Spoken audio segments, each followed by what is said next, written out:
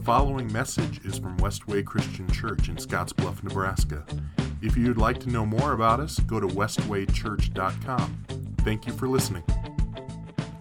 Well, good morning. My name is John. If we haven't met, I'm one of the pastors here, and I'm glad you're here this Sunday with us. If you have your Bible, I would love for you to go ahead and open it to Romans chapter 15 so you can follow along with us. If you don't have a Bible, there's an app on your smartphone or tablet called YouVersion, and all of the verses that we're going to be reading through today and talking about are in that app, and I encourage you to find that if you want to follow along in that way.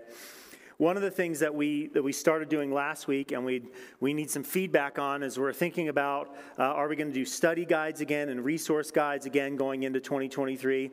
Is we're trying to figure out how people access their Bible on Sunday morning. So if you filled one of these out last week, we're not asking you to do it again.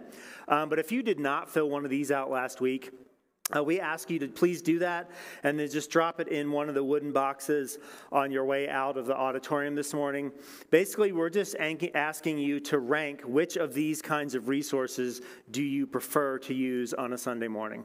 And again, as we're just thinking about how we want to resource our body in 2023, this will help us do that. So last week in our elders meeting, the very first thing we talked about was this concept of preferences, like we discussed last Sunday. We said there are three kinds of ways that we tend to approach the Christian life. We look at things like essentials. These are the things that matter the most. So the deity of Christ, the fact that Jesus died, was buried, and was resurrected 3 days later. Those are essentials. And then we talked about convictions and preferences. And convictions are things that we feel strongly about, but they don't necessarily hit the level of essential. So for instance, one of the things that we've had in our elders meeting conversationally over the last several weeks is we believe that taking communion on a weekly basis is actually a conviction.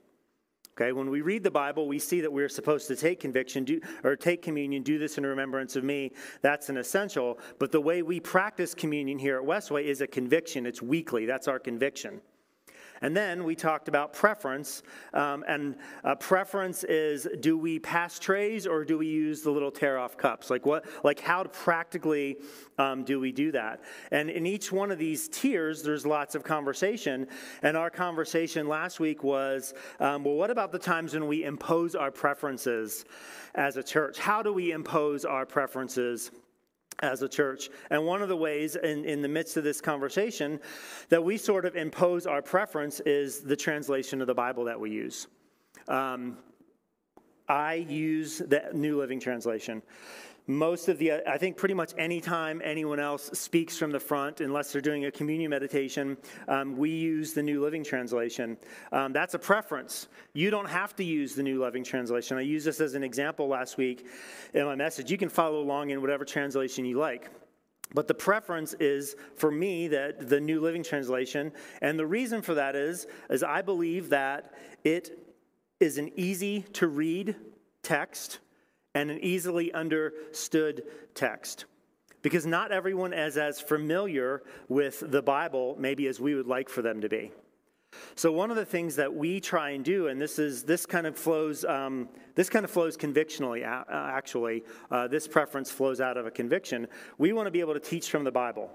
We want people to read and understand the Bible. So what we try to do is we try to make it easy for them to do that. And I believe preference.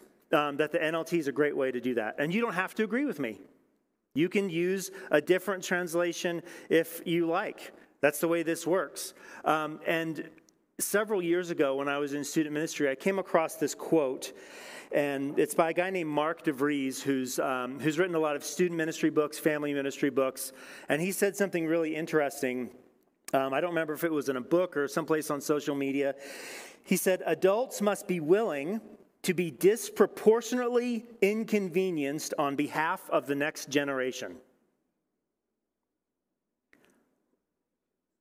Adults must be willing to be disproportionately inconvenienced on behalf of the next generation. See, I think it's not just adults who need to be willing to be disproportionately inconvenienced on the behalf of the next generation. I think Christians ought to be willing to be disproportionately inconvenienced on behalf of those who don't know Jesus. See, for us as followers of Christ, when we come into contact with people who don't know who Jesus is, we must be willing to be inconvenienced on their behalf. We must be willing to subordinate the things that, not essentials, but things like convictions and preferences. We are called to be disproportionately inconvenienced on behalf of those who don't know Jesus. Well, where does that come from? I'm glad you asked. Here's Romans 15, verses 1 to 6. We who are strong must be considerate of those who are sensitive about things like these. Now, if you remember back to chapter 14, he was talking about food. He was talking about days of the week. We must not just please ourselves. We should help others do what's right and build them up in the Lord. For even Christ didn't live to please himself.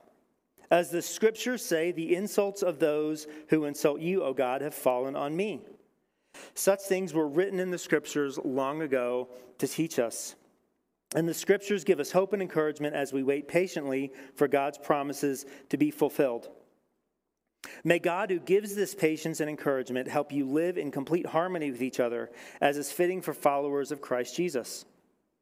Then all of you can join together with one voice, giving praise and glory to God, the Father of our Lord, Jesus Christ. Mark DeVries is essentially saying the exact same thing. We who are mature, and I said last week that there was kind of this implication at the beginning of chapter 14, that of course he was talking to the people who were mature in the room. And for most of us, we tend to think that we are the mature ones in the room. If there's a preference or a conviction, we tend to think that we know better than everyone else. We tend to think that we are the mature one. And in Romans 15, Paul is not implying anything he's being overt. He's saying we who are strong, we who are mature, we who know better, we must take into account the sensitivity of other people when it comes to these kinds of things. We who are strong must not just live to please ourselves. The Christian life, what Paul is saying is it's not about you. The Christian life is not about me. See, the Christian life is about the worship and praise of God. That's what this is about. And it's our responsibility to teach other people. It's our responsibility as Christians to love other people. And if you want to know what that doesn't look like, try to be the Holy Spirit for someone else. Try to convict someone else of their sin. That doesn't mean we shouldn't teach truth. It doesn't mean we shouldn't talk about the love of Jesus Christ. But it means that we're not the Holy Spirit for other people. It's our role and it's our job to love other people, to serve other people, to teach other people the scripture so that they would be convicted by those words. Our job is not to be the Holy Spirit for other people. And our example here is Jesus, according to Paul. And I want you to think for a second of all of the people who've ever lived in the history of the world. Of all of the people, wouldn't Jesus have had the right to live to please himself? Of all of the people who've ever lived, of anyone who could actually live to please himself, that person would be Jesus. And instead what Jesus does is he gives up that connection to God to become a human being. That's Philippians chapter 2. He gives himself up. He sacrifices his preferences. He sacrifices his rights as God. And this is our example because we are not God. We did not have this closeness to God that he did. And we are to give of ourselves. We are to sacrifice of ourselves.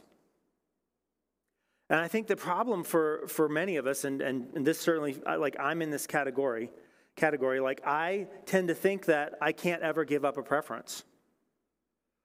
I want to cling so tightly to the things that I prefer. And what we're being told here in this text is we're to sacrifice them for other people so that other people would know the reality of who Jesus is. And that word sacrifice is the one that Paul used in Romans chapter 12. He says we are to sacrifice our bodies. And that's not an empty word. It's not a hollow word. It has meaning. It has a purpose. The example that we see of sacrifice in Scripture is, again, Jesus. Jesus sacrificed himself. He gave his body, he gave his blood for those who did not know him. I would say that of all the people who've ever lived, Jesus was disproportionately inconvenienced for the sake of others. Wouldn't you? Jesus was disproportionately inconvenienced for the sake of other people. It wasn't fair. It wasn't just a little bit unfair. It was completely unfair.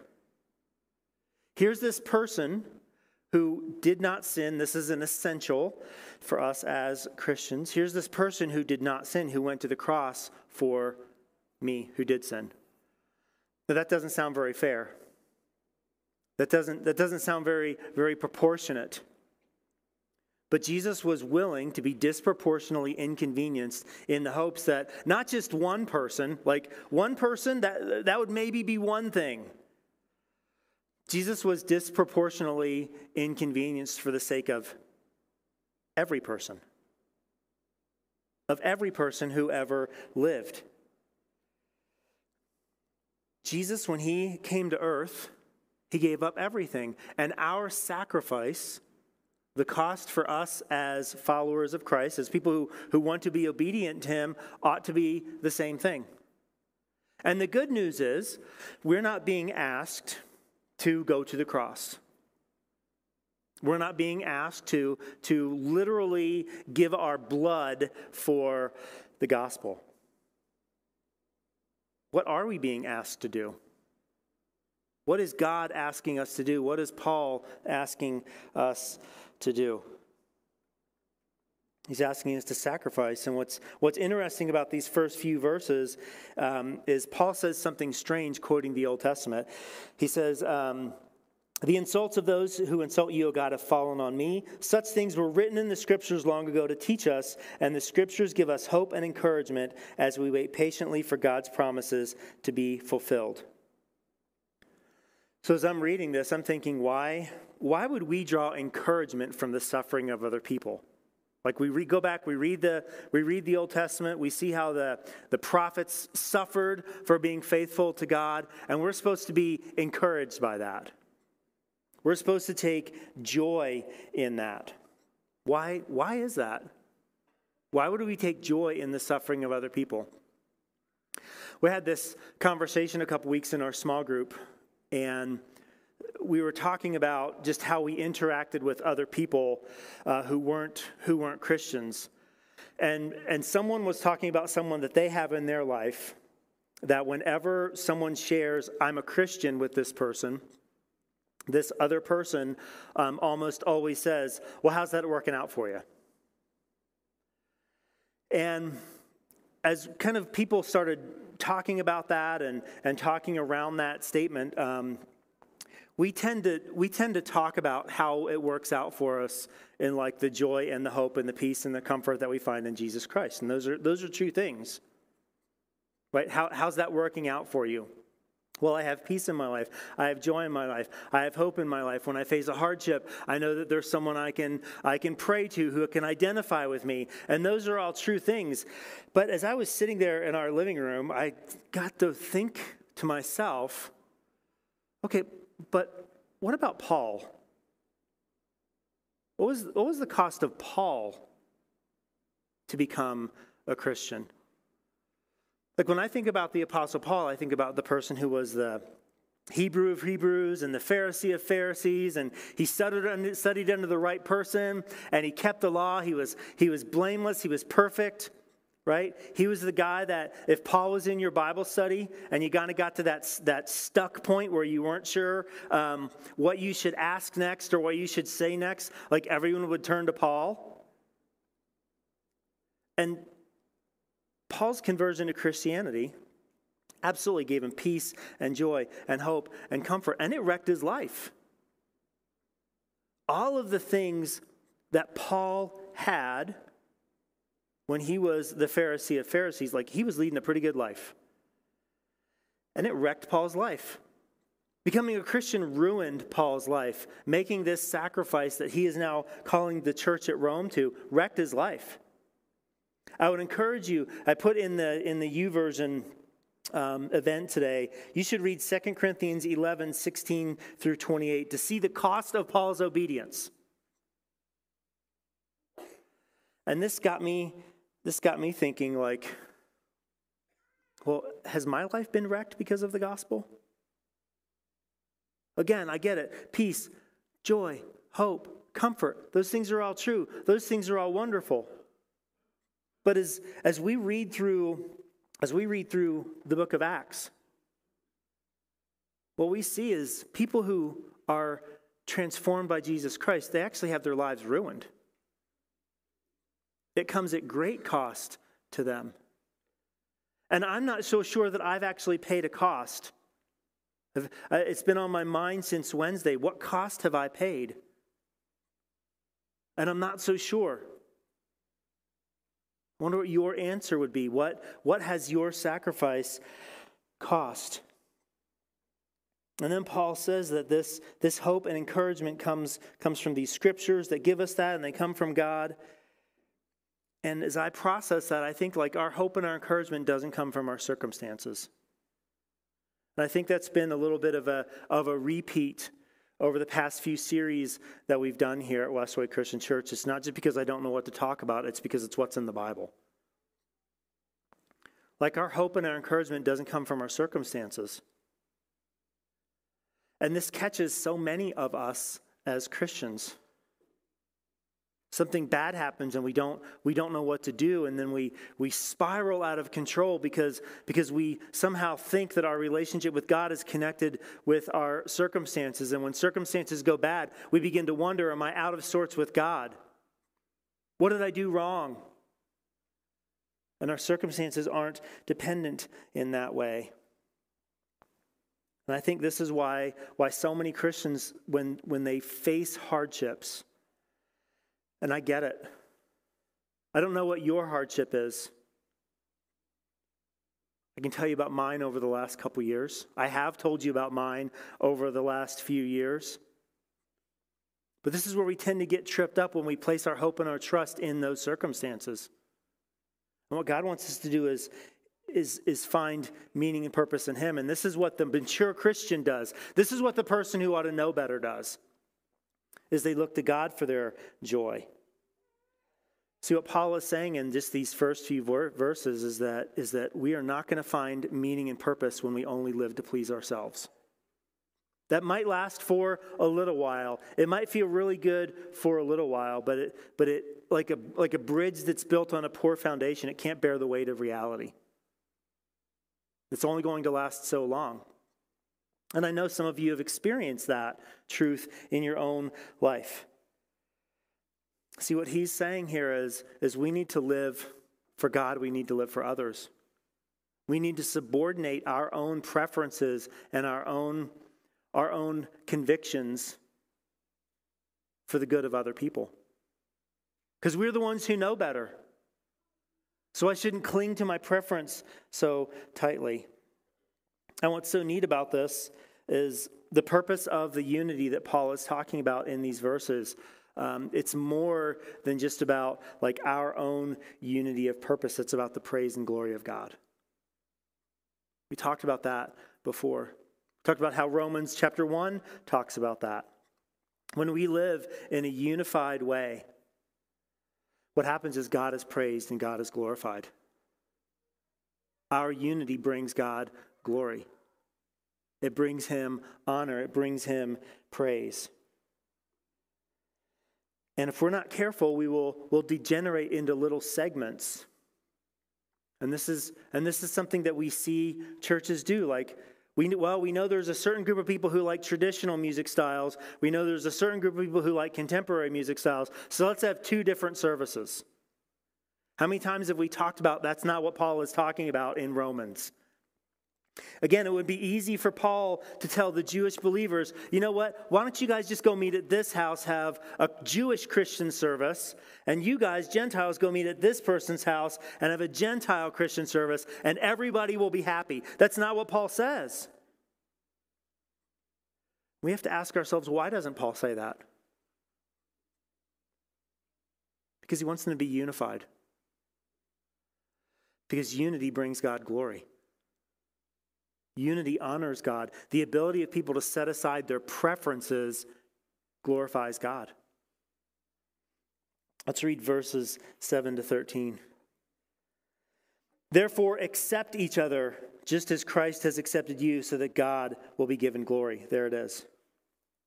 Remember that Christ came as a servant to the Jews to show that God is true to the promises he made to their ancestors. He also came so that the Gentiles might give glory to God for his mercies to them. That is what the psalmist meant when he wrote, "For this I will praise you among the Gentiles. I will sing praises to your name." And in another place it is written, "Rejoice with his people, you Gentiles." And yet again, "Praise the Lord, all you Gentiles. Praise him, all you people of the earth." And in another place, Isaiah said, "The heir to David's throne will come, and he will rule over the Gentiles, and they will place their hope on him." I pray that God, the source of hope, will fill you completely with joy and peace because you trust him. Do you catch that? He's not praying that they will find their peace and their joy in their circumstances, but that they will see it in God. Then you will overflow with confident hope through the power of the Holy Spirit. See, then when we face consequences, we face hardships, we're able to look to God and say, God is stronger than my circumstance. God is stronger than my hardship. It's one of the things I so hope you will grasp from this series together. I love these verses. How did Jesus accept the Christians in Rome? Well, he accepted the Jews by serving them and demonstrating that God is true to the promises he made to their ancestors. If we were to go back to the Old Testament, we'd see promise after promise after promise after promise of the coming Messiah. And Jesus fulfilled them. The person of Jesus fulfilled those promises. So when the Jews hear all of these stories, like their brain should be cued like, oh yeah, that was that promise. I remember that verse. I remember that scripture. I remember when someone was talking about that in synagogue one day. Do you see how Jesus fulfilled all of these things? But it wasn't just for the Jews. Paul says he came for the Gentiles as well, by being merciful to them, by allowing them to participate in this rescue. Also, just as God had presented in the Old Testament. See, we have these examples right here. These are our Old Testament verses that Paul is quoting. Paul is quoting the Old Testament to give hope to the Gentiles. You're in this too. Jews, you're in this. Gentiles, you're in this. You're in this together. Your job is to be united together. Your job is to proclaim the gospel of Jesus Christ together. And when you do this, God's going to be glorified. It's going to be hard. There are going to be some gatherings you're not going to want to go to. Because if you're a Gentile, maybe you know this Jewish person is going to speak. And if you're a Jew, maybe you know this Gentile person is going to speak. And maybe you don't want to go hear that person because you can't believe all they're going to talk about is all the freedom they have in Christ because they're a Gentile. You must be willing to be disproportionately inconvenienced for the sake of others. Because there's maybe a Gentile, and this is like really weird for us to think about. Maybe there's a Gentile who needs to hear that he has freedom in Christ. Maybe there's a Jew, when a Jew speaks, that needs to hear that there is a purpose for the law, and that's to point people to Jesus. And what would it be like to be a Jew or a Gentile in that situation and subordinate yourself for the fact that maybe today's message isn't for you and maybe it's for someone else? But because this is my body, This is the group of believers that I'm committed to. I'm going to go anyway because somebody else needs to hear that message. So this is practical subordination for the good of other people. These things are meant to give us hope and encouragement that God always keeps his promises. So again, when we're facing a circumstance and we're facing a hardship, we should be able to look to the promises in the Old Testament, see how Jesus fulfills them, and then we should think, and it shouldn't be that difficult of a line to draw, that maybe God is going to be faithful to me too. In fact, he will be faithful to me. And I want to live in that comfort, and I want to live in that hope, and I want to trust that promise. And no matter how bad this circumstance is, I'm going to trust in God. I don't care what the circumstance says. I don't care how difficult it is. I don't care how hard it is. I know that God is a promise keeper. And when he says this, and I see that he's fulfilled it, he's going to fulfill that in my own life.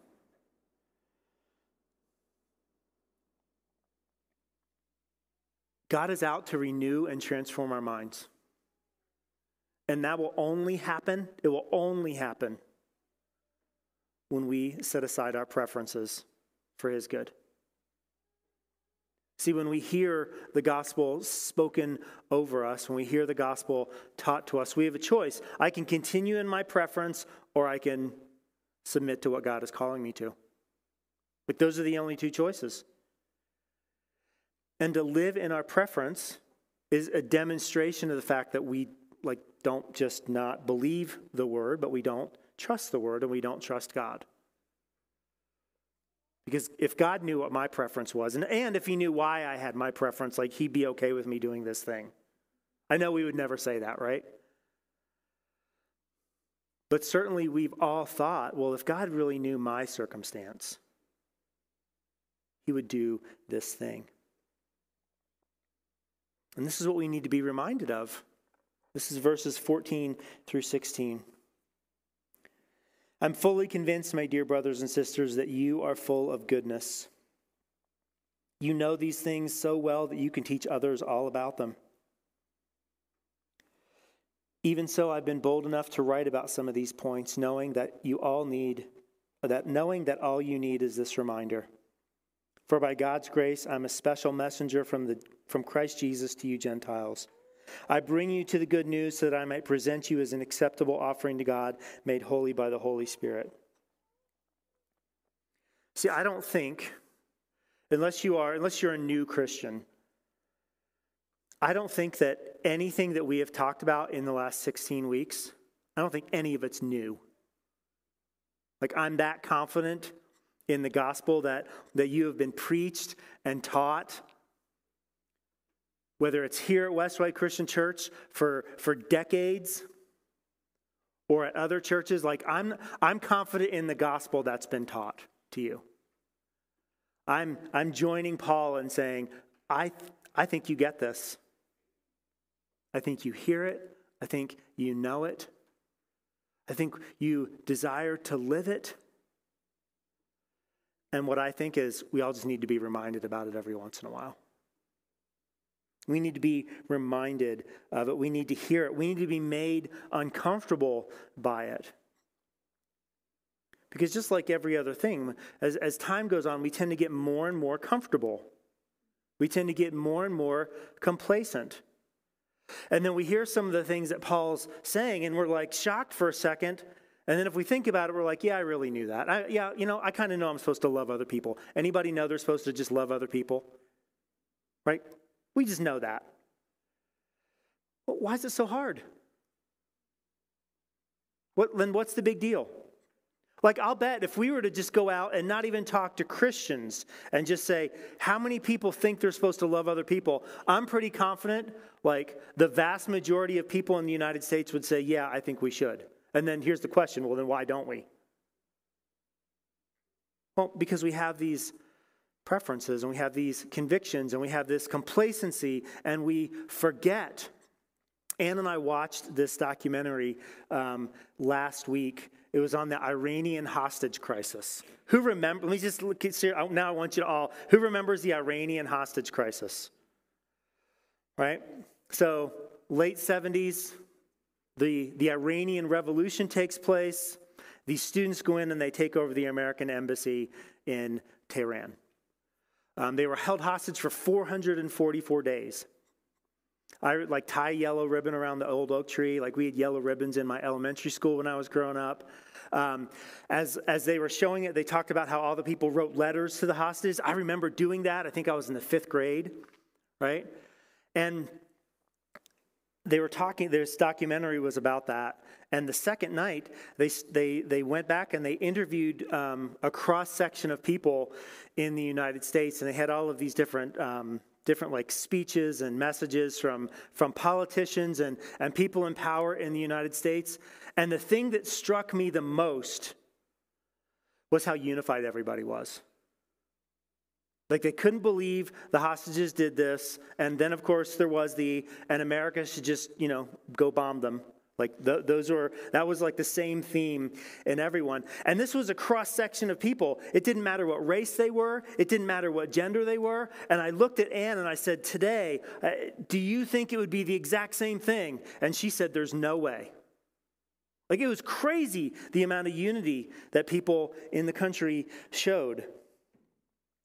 See, we can become complacent. We can become comfortable. We need something to shock us. And this is a reminder,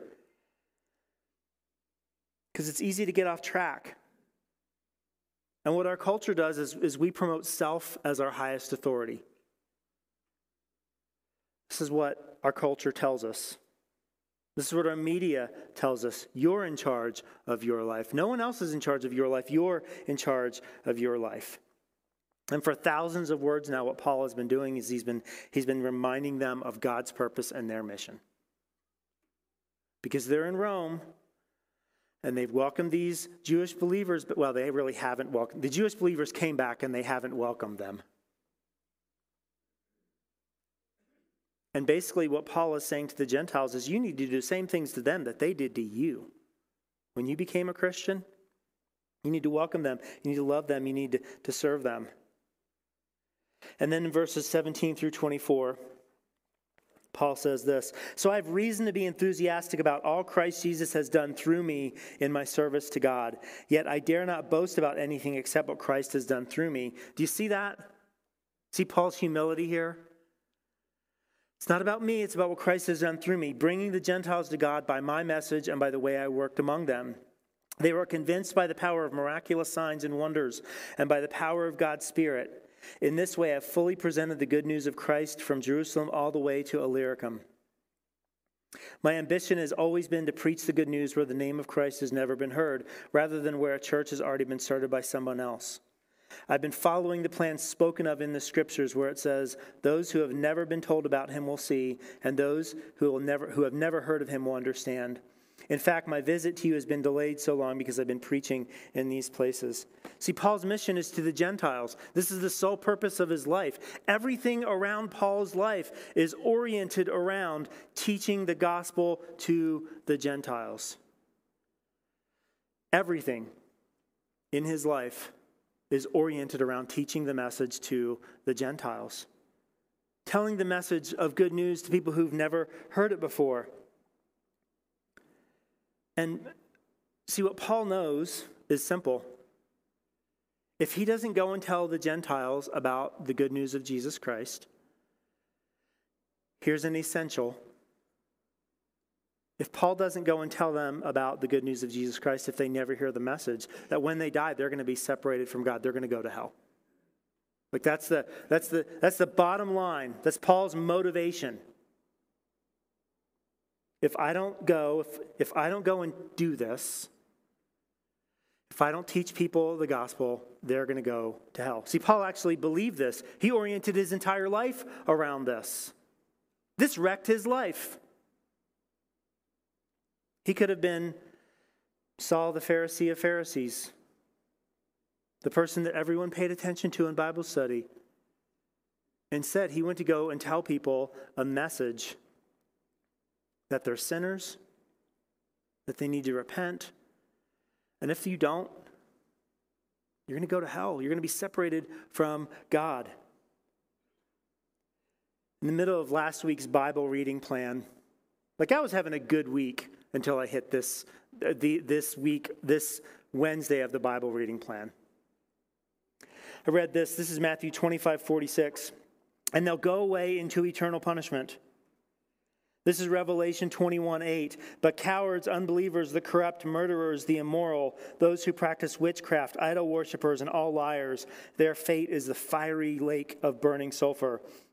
This is the second death. See, I was having a pretty good week until I read those couple verses. And then I thought to myself, I think my problem is I don't know that I believe this is true. Don't get me wrong. Intellectually, I believe this is true. I believe that what the Bible says about people who reject Christ is true. But I'm not so sure that I'm living my life in that way. I'm not so sure that I'm acting like I believe these words are true. And those are two very different things for us as Christians. See, Paul actually believed it was true, and it changed his life. And my concern, and this is my concern for me, it's my concern for you, it's my concern for us as a church. My concern is if we place our preferences and our convictions over real people, when we, in our own maturity, place our own way over the legitimate wants and needs of people who don't know Christ, I think what we may be doing is consigning them to an eternity of hell. When we make the things that we do about us, and we are unwilling to share the gospel in a way that they can understand, when we are unwilling to give up our own preferences, what we're doing is we're saying, you know what, that whole eternity thing, sorry.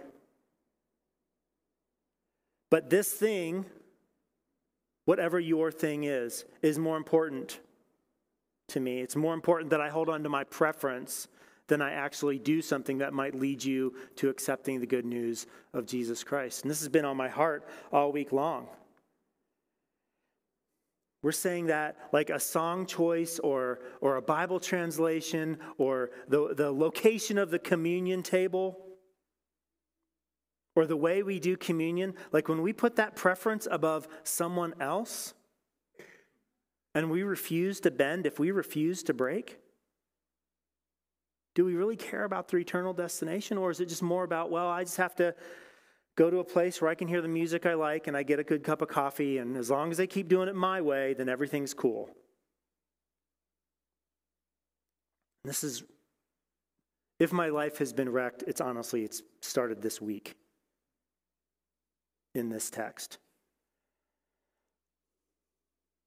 And maybe this is a little strong. Maybe you feel like this is a little strong. Like when I wrote this whole thing out, honestly, I shut my laptop and I pretty much texted Cody almost right away and said, hey, I'm feeling uncertain about the message on Sunday.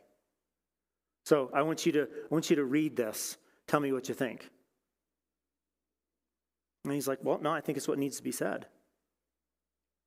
So we need to have our preferences challenged, and we need to understand that the reason that our preferences need to be challenged is so that other people can know who Jesus is. So that they can have the love and the joy and the peace and the comfort that you have, and so that their lives will be wrecked by Jesus. So that our lives will be wrecked. Because for some of us to give up our preferences, that's going to wreck your life. It means you're going to have to subordinate yourself to someone else. And as I'm writing this, I was overwhelmed with shame and embarrassment over how often I so little care about people who don't know who Jesus is. So I was thinking about that. I thought here in it's usually happened once by now. But over the next few weeks, it's going to be cold. We're going to get snow on the ground. And what's going to happen is I'm going to hit a patch of ice some morning when I'm driving, right? And what I usually do when I hit a patch of ice, I slow down and I put my blinkers on. That's just kind of what I do. because I want to let other people know around me, like maybe the road is unsafe and they should slow down. Of course, they don't, right? But like, there are so many ways that we demonstrate concern for other people in our lives. Don't run with scissors. Don't play with that knife. Don't touch that stove. There are so many ways that we show concern for other people. And I'm not so sure that I communicate my concern for their soul in the same way. Because I just don't know if it's important. Do you? How do we respond in all of this? Am I living a life marked by my preference and privilege, safe and secure in my own salvation? Or am I living a life of sacrifice and cost that others might know Jesus? Last week in Romans 14, we read, if you do anything you believe is not right, you're sinning. James says, remember, it's a sin to know what you ought to do and not do it. See, caring more about ourselves than others is a sin. And it's something that we must repent of. This is something that I have to repent of. Like, I got to deal with this. It's God's mission for us to seek and save the lost. That's why we're here. It's the only reason we're here. I like the coffee on Sunday morning. It's not why I'm here. We're here to seek and save the lost. A couple weeks ago during our team leader team train, two people were sitting at a table together, and I heard one of them say this. This was a quote she had heard from someone else. This is the quote. If we fail the lost, they go to hell. If we fail other believers, they just go to another church.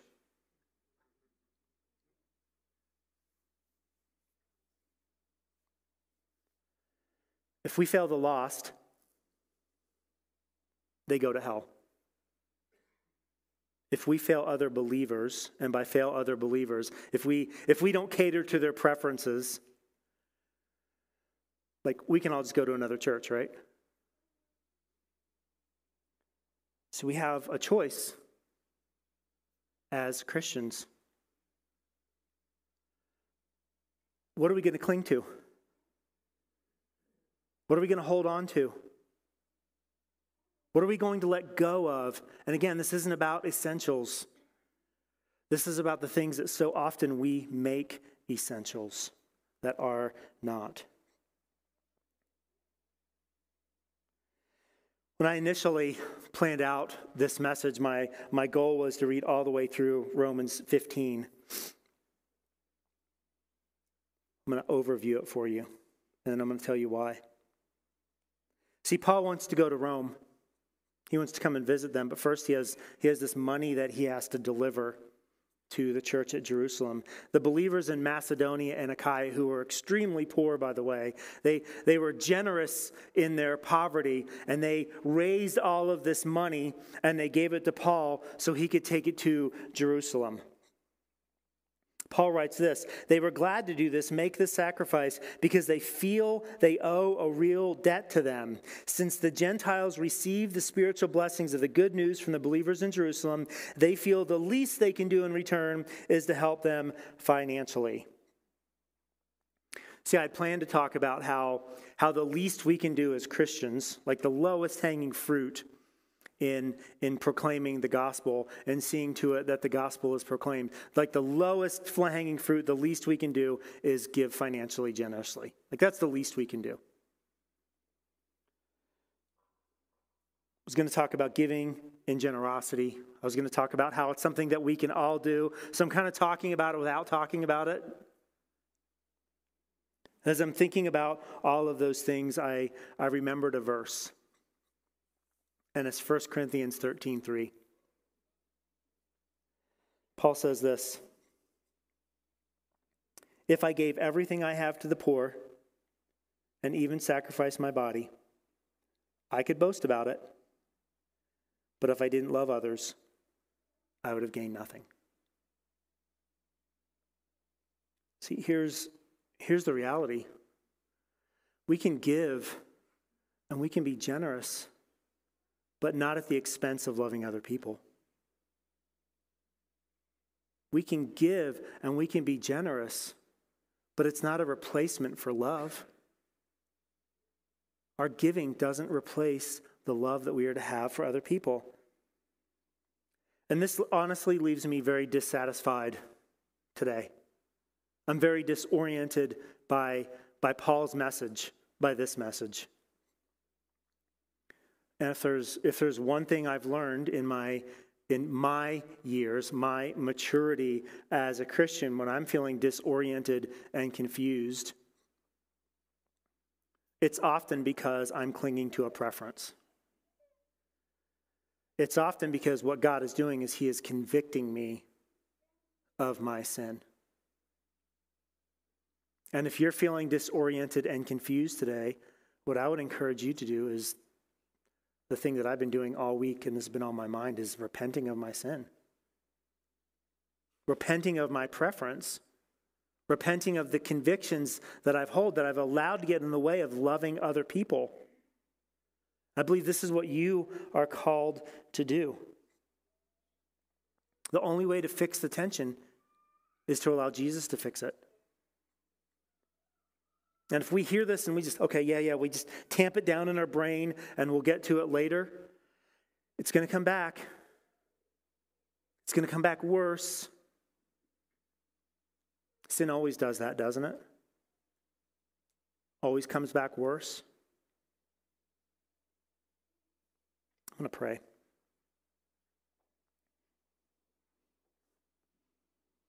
Search us, O God, and know our hearts. Test us and know our anxious thoughts. Point out anything in us that offends you, and lead us along the path of everlasting life.